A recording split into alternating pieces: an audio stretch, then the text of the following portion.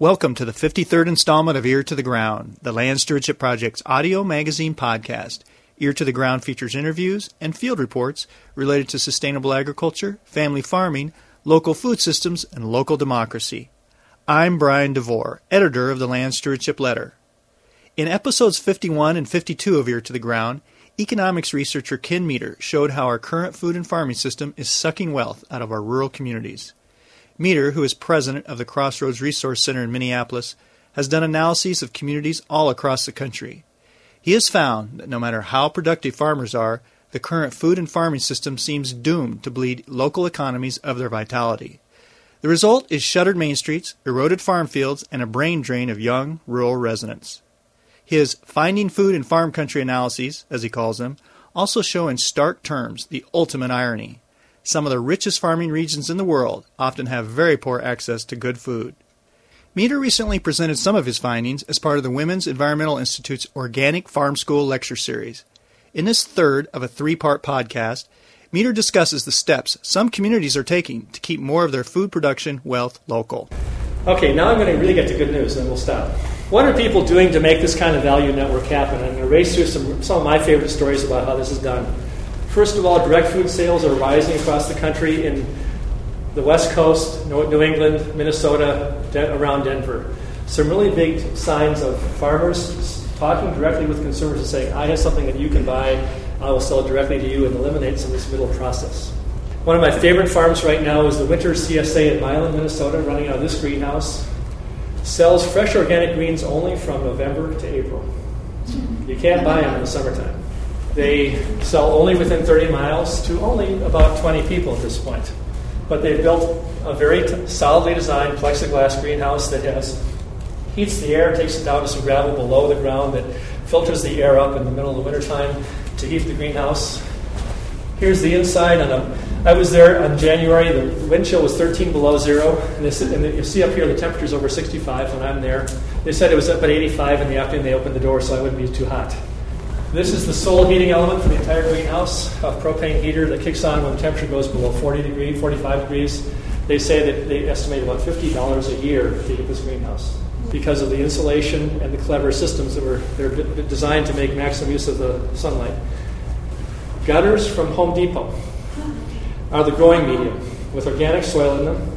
And they said, we wanted to buy stuff that you could buy off the shelf at Home Depot because we wanted everybody to have a chance to do this. They spent about $20,000 and needed a loan to build this first one, but they're now offering training workshops at Garden Goddess Farm in Milan, Minnesota, on how this system works. And you can see they're raising very healthy-looking, happy, organic greens. It's really working well from the standpoint of plants. They really report very few problems with pests or some of the things that people sometimes conjure up in greenhouse environments.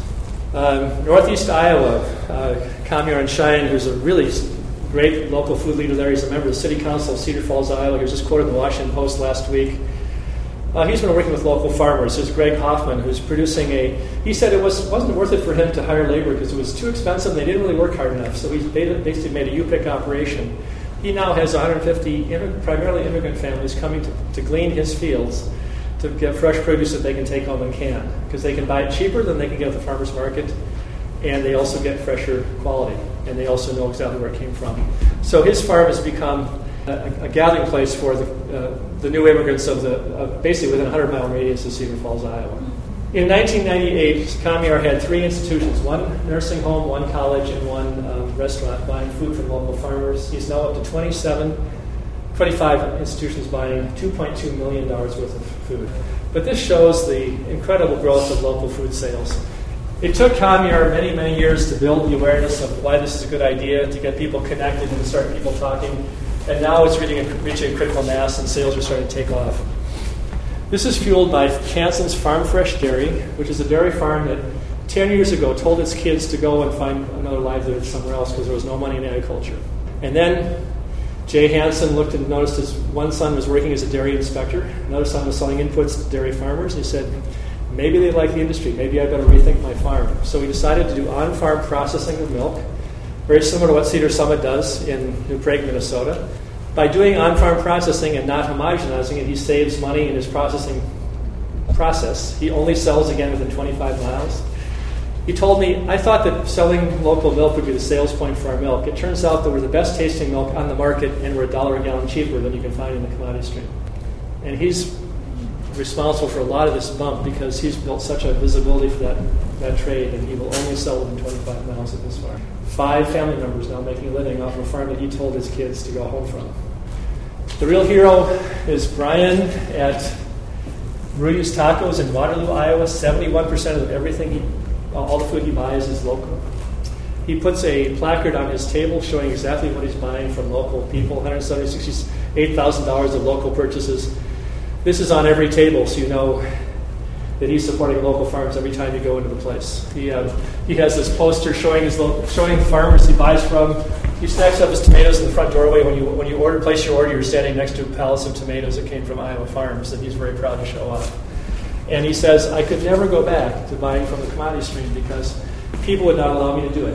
The food tastes better now. They know I'm supporting local farmers. I'm getting more business. I'm making more money. I could not possibly go back. David Swenson, an ISU economist, did a study. He basically calculated that if people in this 8-county region that Cameo works in bought only 5 fresh fruits and vegetables a day from Iowa farms for 3 months of the year, the sort of the minimum local exchange in the peak season only, not trying to extend the season, not trying to have something exotic, but that would create $6.3 million of new labor income and 475 new jobs for the region, which is very comparable with a lot of factors that this region has been trying to chase in the last 20 years. I visited a commercial farm in Georgia. They are paying 4 full-time people $30,000 a year as a farm. They're raising $320,000 of product in 4.5 acres of farm. That's $70,000 of income per acre. Wow. And I spoke with the manager of the farm, and she said, I think we can do better than this. I think we should be able to get to $100,000 an acre when we get really good at our systems. These are young folks working their butts off with a lot of motivation. But it shows you what can be done. This, you compare that with, say, several $100s an acre for a soybean or a corn product, and it's a really kind of amazing how this stuff, if you really build the systems, can be done in very different ways than we imagine. Grinnell College in Grinnell, Iowa, started thinking about sourcing food for its cafeteria from local farms, and they said, well, if we're going to do that, we need a warehouse. We can buy onions and peppers and beets onions and potatoes and beets and root crops in the fall and store them until we need them in the wintertime. So we need a bigger warehouse. We need some cold storage.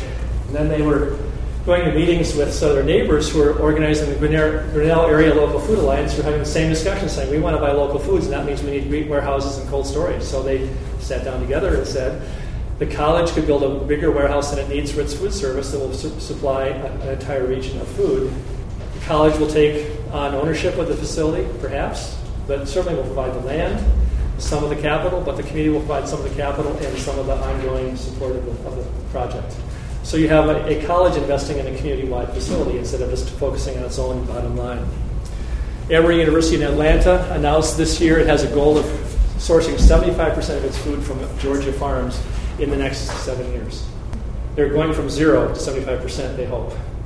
This is a terrific challenge they set for themselves, and we'll see how far they can get in that goal, but it's a sign of how much people are kind of moving to this idea that local foods would be a good option. I've worked quite a bit in Northeast Iowa Farm and Food Coalition. These good folks have actually invited me to give the same speech 9 times to different constituencies, because they said every time we reach out to a new group of people, we want them to have our economic analysis in their mind so they know why we're doing what we're doing, and we want them to invite them into our vision instead of just coming in to get active.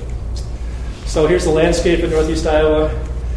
They basically accumulated all these people into one process. And I must say the first speech I gave was to 6 farmers in a living room in Northeast Iowa in November of 2004, and about 20 people who said they were going to come didn't come because they were working all night in the fields, plowing. But a year and a half later, they had 150 people active in what they call the Northeast Iowa Farm and Food Coalition, engaging all these people.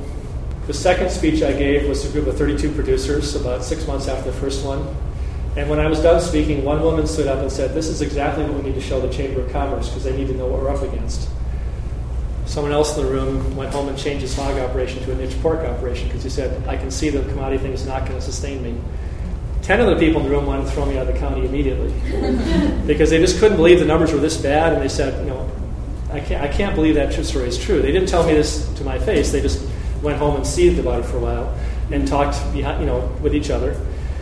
One person asked one of the more poignant questions I've been given on my circuit of speaking. He was a farmer, and he said, "You mean if I raise food for people, someone would buy it?" And that's a remarkable question for an American farmer to pose in 2006. The third speech I gave was to 35 farmers. Actually, all these groups were represented in the third speech, 35 people. The first person to come up to me when I was done was the local lender who was about to retire. And he said, "Your data shows why I've been making loans I didn't like for 15 years. And he became the vice chair of the Farm and Food Coalition because he was in a position of respect in the community with some access to capital and the ability to make those connections and to say, I want to use my skills in a better way than the market has allowed me for the last decade and a half. And to see people surface like that and to work together and really frame a vision of saying, we want to raise local food, process it here, and eat it here, it's just really inspiring to be around. They formed a strategic plan very early so they could show to investors and funders, this is where we want to go. A core of that is the food cooperative in Decorah called Oneonta Food Co-op. Their local food trade is $400,000 worth of local sales already as of, I guess, 2 years ago. 20% of their sales is local food already. Their growth is 22% a year. They're about to open a new co-op building on Main Street, 3 times the size of their previous store. And they said, we want to become bigger than we have to because we want to be a facility that helps sort this regional food system that can do some packaging and some value-added work right in our cooperative.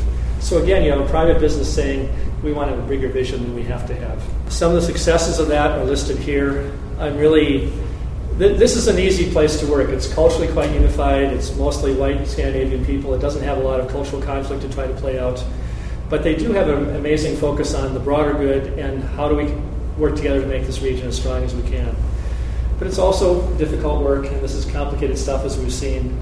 And the economy is depleted enough. It's very unlikely the local region will have its own capital exclusively. It's going to take some outside investment from the federal government, from foundations, from investors of various kinds. They have, however, gotten a $500,000 grant from the Kellogg Foundation for a food and fitness initiative to help organize small groups of people that will exercise together, support each other to eat well, create a whole climate of living right, exercising well, focusing on local foods, and doing a lot of education and connection around food in that region. The Aldo Leopold Center for Sustainable Agriculture published a regional food system planning guide that I helped co-author, which is a really terrific tool for local people to use in terms of framing. Organic sales are increasing in pretty much the same places as direct sales were because the same kind of conversations and local food groups are fomenting in all those places. Here's the national headquarters for Organic Valley in Lafarge, Wisconsin, a town of about 400, I believe, a very small settlement in southwest Wisconsin. This is Organic Valley sales chart. They're now selling $480 million of product a year. 1,300 farmer members. They started as 8 farmers disgruntled in southwest Wisconsin in 1988 during the last farm crisis, sitting down together just like the farmers I spoke to in northeast Iowa saying, this isn't working, what are we going to do? And after years of discussion, setting up systems, getting some initial trade made, making some mistakes, learning the power balance of being a cooperative of cooperatives, they're now really taking off and selling products nationally. I save a few organic stories for the last because Woodbury County, Iowa, around Sioux City has become one of the paramount organic counties in the country because of a very active rural economic development official named Rob Marquessy, who's a visionary guy, a lawyer, and is hired by the county to do rural development. He got the county to pass a policy that they will buy local organic food whenever they can find it within a 150-mile radius if the price is comparable to the existing markets. This is primarily for prison population. That's primarily what they buy food for, but it means a commitment by the county to invest in organic agriculture. They're also offering a property tax break for farmers who convert from conventional to organic food production. So that for up to 5 years, up to 5 farms can get up to $50,000 each of a tax break if they're converting their farm from chemicals to a safer way of farming. They then helped a cooperative of growers form to broker organic food from those farms to the county itself and to Whole Foods in Omaha and to local marketers. They're about to announce tomorrow morning that they've gotten a commitment from Hy-Vee Food Stores, which is a food chain in Iowa, to buy organic food from the Sioux City Sioux label. I'm about to show you if these folks can find a way to produce that food and process it and bring it to market. So they've got a major supermarket committing itself to buying their product. They opened a commercial food processing kitchen in an old fire hall, a great reuse of the space, so people can come in and make their own product, jams and jellies, but also they held a competition to see what the best salsa recipe using organic tomatoes from Woodbury County. They're now marketing that under the Sioux City Sioux label with this beautiful logo. And now they're looking about, could we have Sioux City Sioux eggs or Sioux City Sioux something else that would be on this label. They're now framing what they call a homestead policy. The town of Danbury has said, we will donate 200 acres of our town's land for organic farm production. Because if we don't do that, we're going to lose our population base so much, our town will dry up. So we're actually trying to site a cluster of, say, 5 or 10 or 20 farms on 200 acres that would grow up together, would share common infrastructure issues, could collaborate on building a little local food economy in this one part of Woodbury County. All this happening because the county took a very aggressive step of saying we're going to support local organic farms. And then finally, Will Allen in Growing Power in Milwaukee, he came up here to speak at the Garden Works conference last year, a couple months ago. I think he's coming back again to speak before long. A former professional basketball player who took some of his money and bought an old greenhouse in suburban Milwaukee, where he hires inner city kids to raise earthworms. And these earthworms produce compost, which is then dried and marketed to farms on a commercial basis. So you have inner city African American youth raising inputs for Wisconsin farmers. Who would have guessed 20 years ago that would happen? It's an incredibly creative way of thinking about urban youth, about earthworms as a useful product. The earthworms are on one side of the greenhouse. They actually, in a small way, help heat the greenhouse during the wintertime because of the heat they produce. They produce a very high-quality compost addition for the soil. He also trains people on how to raise their own earthworms, so you can actually have that operation with your own compost, with your own refuse on your own farm.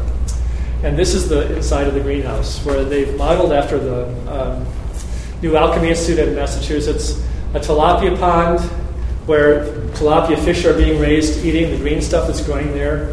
The excretions from the fish go into the water and are pumped onto the plants that are raised nearby. So you have these cycles of fertility and life that inner city kids are learning how to manage. Also bringing in $200,000 of income selling their product to a CSA and selling it to stores, getting out there and really creating a kind of livelihood around farming. And strangely enough, inner city kids are deciding their street cred in being a farmer. I'll just say this one thing. I'm doing a study for Blue Cross about the Minnesota food system, and I interviewed many of the people who have multi-million-dollar businesses who are trying to make a better food system in the Twin Cities. And what's really interesting is, in person, they said, we're doing fine, yet we're running up against things that are structural that we can't change. And so you have the very industry leaders who are doing very successful businesses saying, if we don't change this system, it's not going to work in the long haul. And what they kept saying over and over again, every person I spoke with said, this is really about forming relationships and trust. If we do that, we can negotiate a price that's going to work for everybody. If we have trust, we can ride through the times of flood, times of bad climate, because I know that someone who's been a valuable supplier of mine will continue to be trustworthy, and will stay in relationship with me even if we have some ups and downs. And this is really the foundation of the new food economy, is building these close relationships together.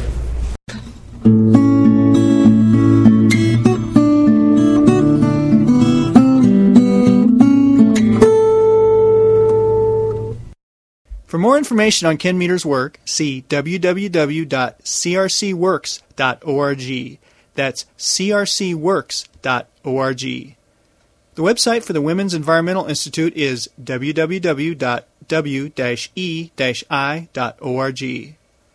Send your comments and suggestions about this podcast to me, Brian DeVore, at bdevore@landstewardshipproject.org. You can also call me at 612-729-6294. A special thank you goes out to Laura Borgendale, a Western Minnesota musician who provided Ear to the Ground's theme music. And a very special thank you to all of Land Stewardship Project's members who make initiatives such as this podcast possible. If you're not a member and you'd like to support us, go to landstewardshipproject.org to learn how to join LSP. Thanks for listening.